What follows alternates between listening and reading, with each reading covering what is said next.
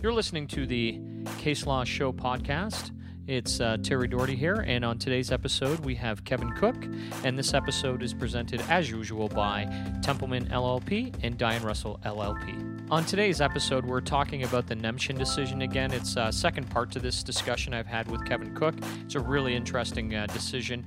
I think you guys will enjoy it, so sit back, relax, and enjoy this podcast. If you have any questions, you guys know where to reach me, and if you would like to reach out to Kieran, please do so at kieran@doherty664.com. So, Kevin, first of all, thank you for coming on the podcast this evening. Thanks very much, Terry. It's very good to be back on the podcast, and I know that the presentation that I gave back in November was converted into the first part of this podcast, so I'm looking forward to giving you some updated information on what my talk was all about back in November 2019. Well, Kevin, for all those people that may not have heard it or just kind of need a bit of a refresher, if you could maybe just kind of take us through some of the highlights from part one, and then we'll settle right in and we'll talk about part two. Sure. So back in November 2019, I gave a presentation to some local insurance adjusters and people involved in the insurance industry in Kingston, Ontario, where I practice, about a recent Court of Appeal decision. It's not so recent now. I'm speaking to you in March 2020, but it was recent when I gave the presentation. There was a decision released by the Ontario Court of Appeal on July 31st, 2019. And what that decision was it was an appeal. It was the result of an appeal of a jury trial decision. So what the effect of that decision was, and the decision was called Nemchin versus Green. For any of your listeners who know how to look up legal case law, the legal citation 2019 ONCA 634. If you just type that in, you'll actually be able to, if you type that into Google, you'll be able to read the whole decision in its entirety. So what that decision effectively did by the Ontario Court of Appeal was provide guidance on the use of surveillance evidence and social media evidence at trial. So when you did this presentation, it was talking about open source investigations and how surveillance could be used and how that kind of those effects were in the dealing with a actual litigation, correct? Yeah, in broad strokes, I think that is a fair way to describe it, yes. Okay. So where are we today, 5 months later, or, actually July, so almost half a year later, with regards to how things have changed in the landscape after the Nemchin? Well, I think what Nemchin did was really just provided a little more clarity on how we should be approaching the use of surveillance evidence and social media evidence at the trial level of a claim. So, using an example of what happened in the trial of the Nemchin decision that was subsequently appealed, the trial judge opted to exclude all of the surveillance evidence. So, what the basis for the appeal at the Ontario Court of Appeal was that the defense lawyer said the trial decision should be set aside on account of the error that was made by the trial judge in excluding that surveillance evidence. There was also some social media evidence that was excluded as well that related to the plaintiff's Facebook posts, and that was excluded as well. So there's some commentary that was delivered by the Ontario Court of Appeal in this July 2019 decision that dealt with social media evidence and how that should be used to trial as well. So let's talk about the appeal. We've got the result now, and is that being appealed, or are we strong on this appeal? Where's the landscape now? Sorry, I should clarify. I don't believe it's being appealed to the Supreme Court of Canada. I don't have any information that would suggest it is. Okay. So from what I understand, the clarity that's provided by the Ontario Court of Appeal with respect to how surveillance evidence should be used at trial is the most recent, most updated law in Ontario at present. So do you want to give everybody the highlights on that, where we're at with that? Absolutely. So what the Court of Appeal was looking at was how surveillance evidence should be considered in the context of a trial. So the prevailing law in Ontario that relates to surveillance evidence is a case called Iannarella versus Corbett. It's a 2015 Court of Appeal decision. And what Nemshin reinforced was that is still good law. Okay. So what the Iannarella decision says is that prior to admitting video evidence, the video evidence should be assessed by the trial judge in a voir dire. So just so your listeners know, what a voir dire is essentially is a trial within a trial. You're making submissions to the judge about a particular aspect of the trial. So the judge is setting the trial aside for all intents and purposes and dealing with this one issue. So what the judge would be looking at in dealing with the admissibility of a particular aspect of video, of surveillance video, is twofold. There's a two-part test essentially. What the judge will be looking at. The first is to permit the videographer, the person who took the video, the surveillance video, to be examined in order to ensure that the video presents a fair and accurate depiction of the surveillance to be admitted into evidence. So what that means is the videographer would be the representative of the investigation company would be put on the stand and asked to speak to the truth of the video that was being presented. The second thing to be assessed in that voir dire is to ensure that the use of the surveillance video will not impair trial fairness. So what they're looking at there is the extent of the amount of the video that should be presented. So are there any aspects of the video that might impede the fairness of the trial to either side, to the plaintiff or to the defense? Well, so largely, go ahead. I was going to say, Kevin, and I'll let you finish, and then I have a question about that. So sorry, I didn't mean to interrupt. It came to my head, and I was like, I got to get this out. But I'll wait. So I apologize. Finish, Kevin. Sorry. No problem. So what the court really wanted to emphasize in Nemshin was that video evidence is compelling, and court, especially in the context of jury trials, right, where you're presenting a video, an image, a moving image of the plaintiff, presumably, and it's compelling and impactful on a jury. So the courts have to recognize the importance of this video evidence, and what they're looking at during the course of the voir dire is what the evidence is going to be used for, whether it's impeachment purposes to impeach the credibility of the plaintiff, to say essentially you said you can't do this, but here is a video of you doing exactly what you said you can't do. And then there's substantive purposes to use it, just to give a baseline level of function of what the plaintiff is able to do. So regardless of the purposes of what the voir dire is for, the trial judge has to be looking at the broad strokes of these things during the course of the voir dire. Okay. Now, that being said, I like I said, I have a couple of questions. Now, does the judge look at the video in its totality, or are they looking for, just the do they only present the pieces that they want to present at trial? Well, you've teed me up. You've set me up for the spike here, Terry. I appreciate that, because what Nemshin is actually emphasized for trial judges, but also for counsel who are presenting this surveillance video at trial, is that the granular approach is supposed to be taken. Now, this is not my use of a word. It's the word that's used in the decision.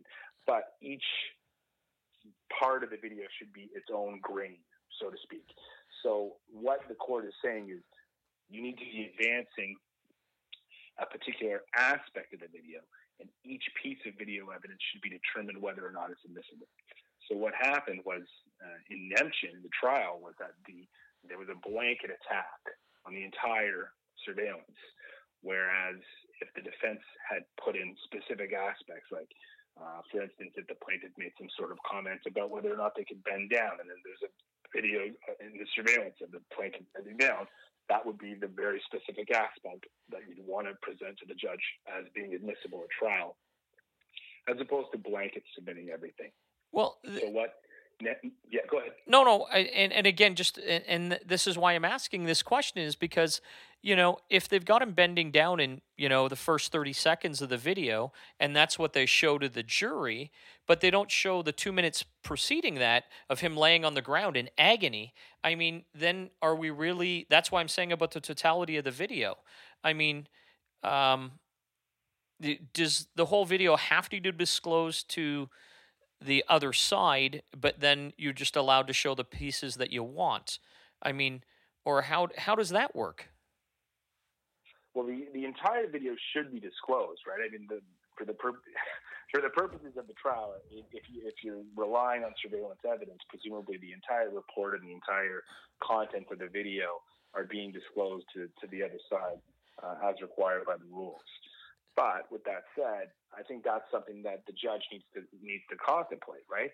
In a granular approach to the trial. Is it in the best interest of trial fairness to have a video of that plaintiff bending down and excluding I would suggest, even as a defense lawyer, very persuasive video images of the person writhing in pain for 2 minutes afterwards? Of course, that's not in the heart of trial fairness to exclude one but allow another. So I think that's what the heart of the Nemshin decision is really getting at. Is the court needs to be looking at in these voir dire, the trial within the trial. They need to be looking at each aspect of the video and what they'll permit the jury to be able to see. Yeah, so if the defense is going to permit him bending down, the plaintiff should be allowed to show him, in their, cross back, basically him laying on the ground as a result. And exactly. Yeah. Exactly. So not taking if there's a situation, I was going to say, there's a situation where someone says they have trouble lifting their head above their hand above their shoulder, and then you have a surveillance video of them painting their house and moving up and down and painting their house, and there's no subsequent video of them writhing around in pain, and they just put their ladder away and go about their day. I think the totality needs to be presented, but I think for all intents and purposes, what the judge needs to consider is how much of that surveillance video needs to be presented to the plaintiff to make the point across, to get the point across. And did the court speak to that? How much needs to be seen to be fair? Are they looking at a time period or an amount of time? Did they say, showing 2 minutes of a video seems fair, or showing 4 minutes, or is it basically depending on whether it's going to be used in chief or in cross? Did they speak to that at all? Well, largely it's going to be a case-by-case basis, and I think that's really what the Court of Appeal was getting at, was that they really wanted to emphasize that a judge needs to be very practical about what they're admitting and what they're excluding, and why they're admitting it and why they're excluding it. So it's not a situation where I can sit here and say there's a certain time frame that they should be allowing, that there's a certain amount of evidence that they should be accepting or not accepting. What they need to look at is the surveillance in totality, what's being asked to be admitted as evidence, what's being objected to, and the reasons for both. And then they need to make that decision, and that would all be subject to the evidence that's given in the voir dire. Now, are they subjecting all surveillance to voir dires moving forward? Is that something we can expect to see from trials moving forward on a lot of these tort and AB cases? Ultimately, what I end up concluding in my presentation that I gave back in November is that I indicate to defense counsel that they should be selective going forward in what they want to seek to be admitted as evidence at trial with respect to surveillance video, because trying to submit an entire video might not necessarily be the most effective way of using the evidence that you have, and it might subject your client to paying for an excessively long voir dire procedure to be taking place. It could be several days where you're looking at several minutes or several hours in some cases of video evidence, Whereas ultimately, what I think Nemchin's trying to nudge lawyers in the direction of doing is selecting the aspects of the surveillance video that you find most persuasive, producing them, and letting the court consider those, as opposed to trying to submit blanket surveillance video which could go on for many minutes, many hours, as just an opportunity to put the video out into the part of the trial that the jury is going to be able to see, and allow it to be considered that way. So taking it grain by grain, taking the granular approach is how the court is recommended to consider surveillance video, and that's really how it should be considered by the lawyers who are trying to put it forward and the lawyers who are trying to object to it. Well, I'll give you my thought in a minute on it, but what's your thought on that approach? What do you think? It's interesting. I see the merits in trying to be more selective about what you want to put in front of a jury. I think anytime you put more surveillance in front of them, they might see. You never know what a jury is going to see. They see it's six people who see things in different ways, and you never know what they might see when they see a video. But if you can be more selective about what you actually want to put in front of them, I'll go back to the example I used. The plaintiff says he can't lift his arm above his shoulder. There he is lifting his arm above his shoulder. It doesn't seem to be in any pain. He's painting his house. Everything seems fine based on what we're seeing. And Kevin, that is far more effective to me than watching a video of someone who goes into their garage to collect their ladder. A jury might see something, some sort of movement that might impact them, that might persuade them, right? So I think from the defense side, you want to be able to show the action that they say they can't perform, and a video that sort of attack their ability to their credibility in terms of what they're able to do and what they are. And I would agree with you on that aspect completely. And you know, I think more is less sometimes when it comes to video, and maybe just showing, 2 minutes of today him painting, 2 minutes of the next day of him painting, 2 minutes of the next day of him painting, and basically showing him doing those repeated functions that he said he can't do, as opposed to watching 4 hours or 30 minutes of him painting on one day, but then wondering, hey, did he do anything the next day? There's always that thoughts, right? People, if you don't see it, you don't know.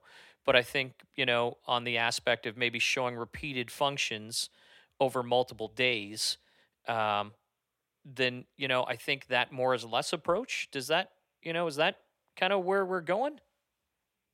It seems that way. And I mean, everything is sort of subject to what your trial strategy is and what the evidence you're dealing with is, right? So, I mean, you have to consider that in your narrative and what you're trying to advance and what you're trying to achieve with putting the surveillance evidence in. For sure. If it's just simply, I've never been able to do this since my car accident, then you might not need to show the repeated steps, right?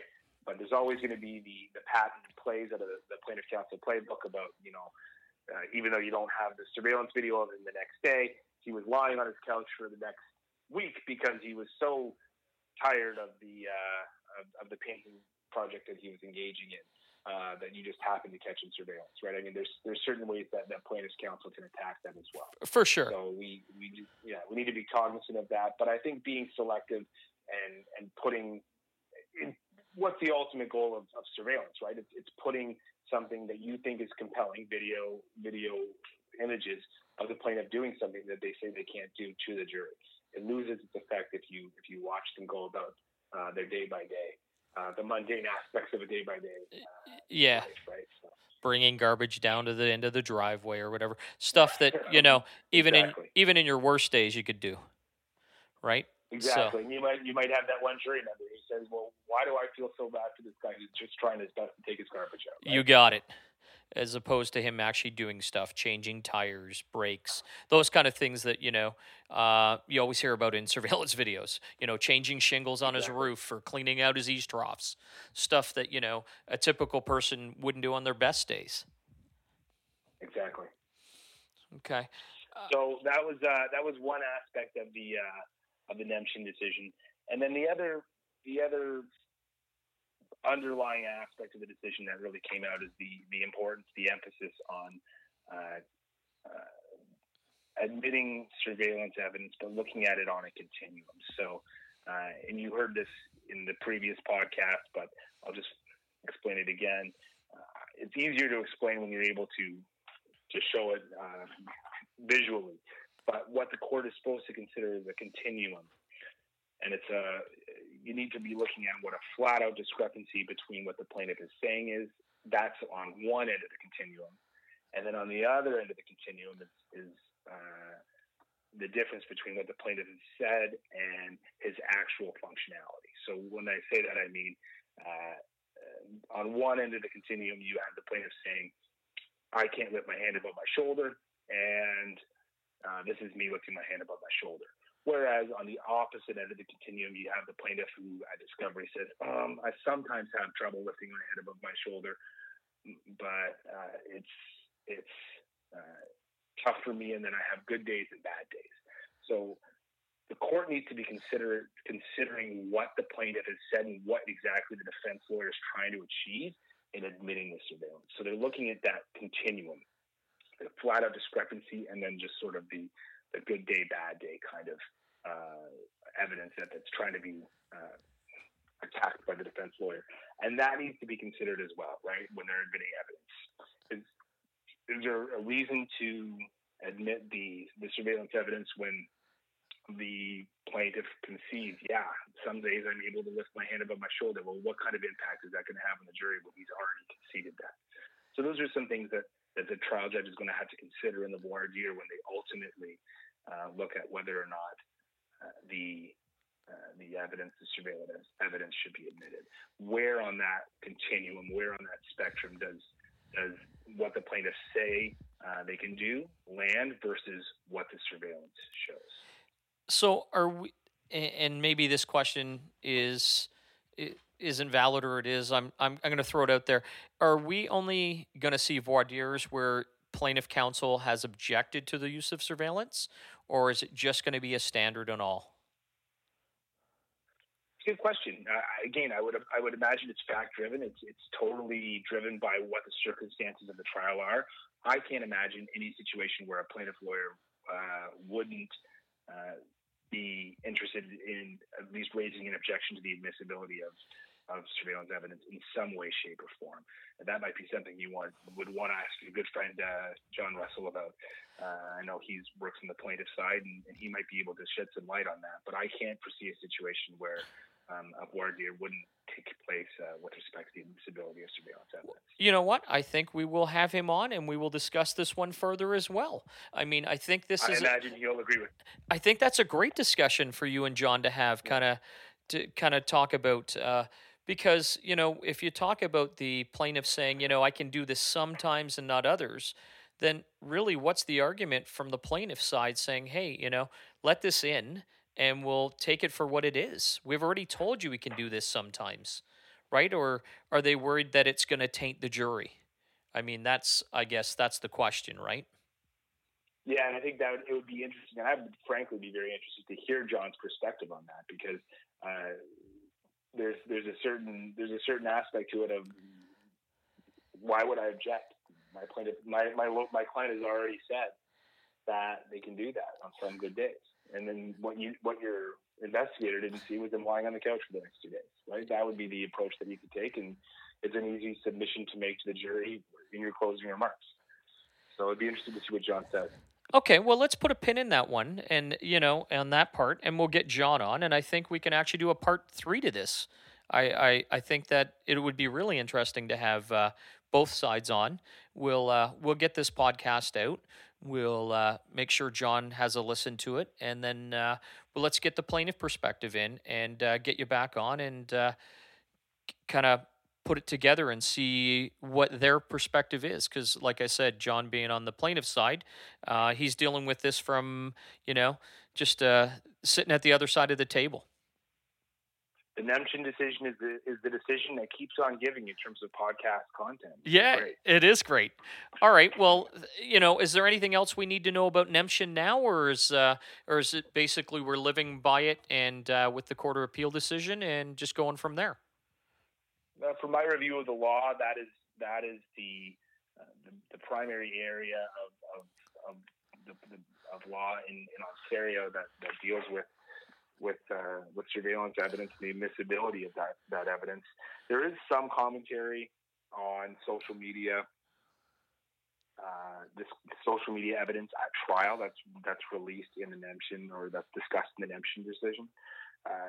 I'll simply emphasize a few points, because there's very specific fact examples of what happened at the trial as to why the social media evidence was eventually not admitted at trial as evidence. So the jury wasn't permitted to see it. So I won't get into the specific situations as to what happened in that trial, but there's some broad strokes that the Court of Appeal mentions about the use of social media evidence at trial that I think should be instructive, or could be instructive to some of your listeners. Mostly, what the Court of Appeal emphasizes is that timely disclosure of social media evidence is appropriate. In what regard? So you need to disclose the not only the existence, but that you have the evidence, that you have the Facebook posts or the Instagram posts, or choose your method of engaging in social media, sure, whatever it is. Yeah. That you have that, and that you intend to use it for a certain purpose. So in the Nemshin decision, just jumping in quickly into the weeds of that one, what happened was that there was a Facebook account that was deactivated. Plaintiff's counsel granted permission to the defense lawyers to access it for a certain period, but they never disclosed what it was that they intended to use. So if you have social media posts, disclose them, because if you intend to rely on them, the court will be looking at when that disclosure happened, vis-a-vis when the trial happened, so that the plaintiff isn't caught by surprise. I think it was actually you, Terry, who attended my November presentation, who said, what would catch a plaintiff by surprise if they were the author of the posts? Well, it was me, and I was going to ask you that a question again. Yeah, it's a good question, and I agree with you. But nevertheless, the Court of Appeal wanted to flag that as an issue of timely disclosure being an important thing to consider. So if the plaintiff made a ridiculous post 5 years ago, whether or not they remember it or not, it's incumbent on the defense lawyer to disclose that they have it, that it exists, and that they have it, and that they intend to use it at trial. So basically, disclose it. Yeah. Right? Disclose it in your brief that you're going to rely on it at trial? Yeah, in your Schedule A production, usually, or whether that's answers to undertakings, or in some way, shape, or form. Don't disclose it. I don't know the exact timeline. I don't have it exactly at my fingertips as I talk to you right now, but it was relatively, I think it might have even been during the trial that they disclosed that these social media posts exist, and that they intended to use them. That's always problematic, right? If you're bringing up evidence at trial that wasn't disclosed in advance, right? I mean, then you're the author of your own misfortune, right? I'll tell you this. Don't quote me on that, because I don't want the defense lawyers to be sending me emails after they listen to this podcast. But I know it was not timely, and that was what the trial judge took issue with. Yeah, absolutely. And again, we're just speaking just in general terms at this point. I mean, if you're going to rely on something at trial, you've got to follow the rules, right? Exactly. All right. Exactly. Well, so that would be the only other thing that I would emphasize from the Nemshin decision, but mostly just timely disclosure of both surveillance and social media. Those are key takeaways. The court should be taking a specific or granulated approach to surveillance admissibility, and if there's specific aspects of surveillance that should be introduced at trial, it may be difficult to have evidence excluded in its entirety. So just focus on getting the evidence admitted to be narrow and on a specific aspect of a video or a photograph that's taken during surveillance. Those are the three kind of big takeaways of what the Nemshin decision is all about. Excellent. Well, thanks again, and thanks as always, Kevin. You're so insightful. I appreciate it, and you're great to work with and to talk to. Love dealing with your firm, Templeman. You guys are, just for everybody that knows, you're the biggest or one of the biggest defense firms in Eastern Ontario. You got offices in Belleville, Brockville, Kingston, and Picton, right? You kind of cover Not that. Not Picton yet, but I think Picton we might be trending that way. We also have a satellite office in Toronto. I go into Toronto quite a bit. Okay. The context of my practice, but you know what's great? I'll tell this to your listeners. I don't have Toronto rates. So if any of your listeners want to contact me, I'm happy to have a discussion about that as well. And how do they reach you, Kevin? If they're going to reach you on social media or website, where are they getting you? They're getting me at KCOOKE at tmlegal.ca. It's just my first initial K and my last name Cook with an E at tmlegal.ca. Can always be reached at 613-542-1889. And it doesn't have to be just for work. If you have a question, you want to chat, and you have any issues that come up, I'm always happy to have a discussion. It's great industry to work in, the insurance industry, and I'm always happy to talk about interesting and developing cases. Excellent. Well, thanks again. I appreciate your time. We're going to get back on. We're going to do Nemption Part 3. We're going to have John Russell join us, and we'll have some more interesting conversations about it, I'm sure. And I'm sure what develops in the Nemption Part 3 will develop in the Nemption Part 4, because, like I said, it's just a gift that keeps on giving. Lots of discussion points. Excellent. Well, thanks again, and have a wonderful evening. Thanks so much, guys, for listening to this podcast. We'll be back next week with more content for you. I hope you enjoyed the podcast as much as I did. If you have any suggestions or any questions, please reach out to us. You can reach Kieran at Doherty664.com. Thanks again.